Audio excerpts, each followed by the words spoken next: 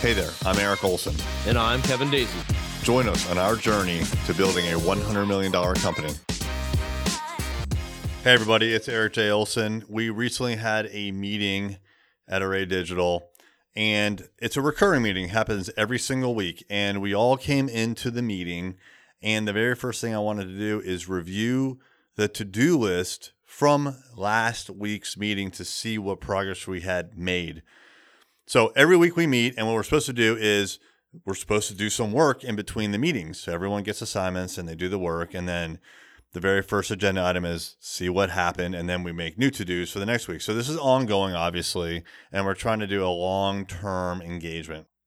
I won't go into all the details, but what happened was this last time that we met, the first thing I said is, okay, well, what was done between last meeting and this meeting? We said we were going to do X, Y, and Z. And well, it turned out that nothing had been done. And I got really frustrated and I got very direct with a couple of people in the meeting because I don't want to meet every single week. And then the only time that any actual work gets done is in the meeting itself. There were 4 people in the meeting. That's a pretty expensive meeting. And the reality is one person should have done the work in between the meetings, and then the 4 people just review it and figure out what the next step is. It's extremely wasteful to do something like that, like just not do the work, and then 4 people have to do the work of 1. And I'm just not going to do it. We used to do that here. We would compensate, and I just don't want to do it anymore. If someone doesn't do the work they're supposed to for the meeting, I just want to stop the meeting and we can come back next week and see if they did it then. But what I said to them was, look, it's either important for us or it's not. And frankly, I don't really want to hear any excuses about why it wasn't done because the previous week was nothing special.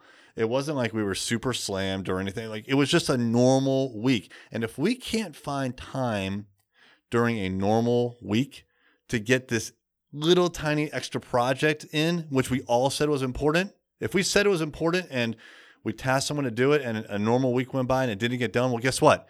It's not important. So this is an example of where organizations can be super inefficient when they say they're going to do something, they say something's important, but they just don't find the time. They don't make the time. It's not that the time doesn't exist. It really isn't important. So what I like to do now is just acknowledge that it's not important. We said it was important, but we didn't take any effort to actually do the work. Well, guess what? It's just not important. So I asked the question of the attendees, is this really important? Should we just scrap this whole initiative? And it was kind of a mixed bag, but in the end, we decided we were going to press forward. And so now we have some renewed commitment to the initiative and we're going to go forward. But when you find that something just keeps dragging and dragging and dragging, you have a choice to make. You either have to just push it through and make it happen, or just say, screw it. This isn't important. Let's move on to something else. Think about what's important in your organization, what's really important and what's not. And the things that aren't really important, just scrap them. Thank you for listening. If you're in need of SEO or other digital marketing services, visit us online at thisisarray.com.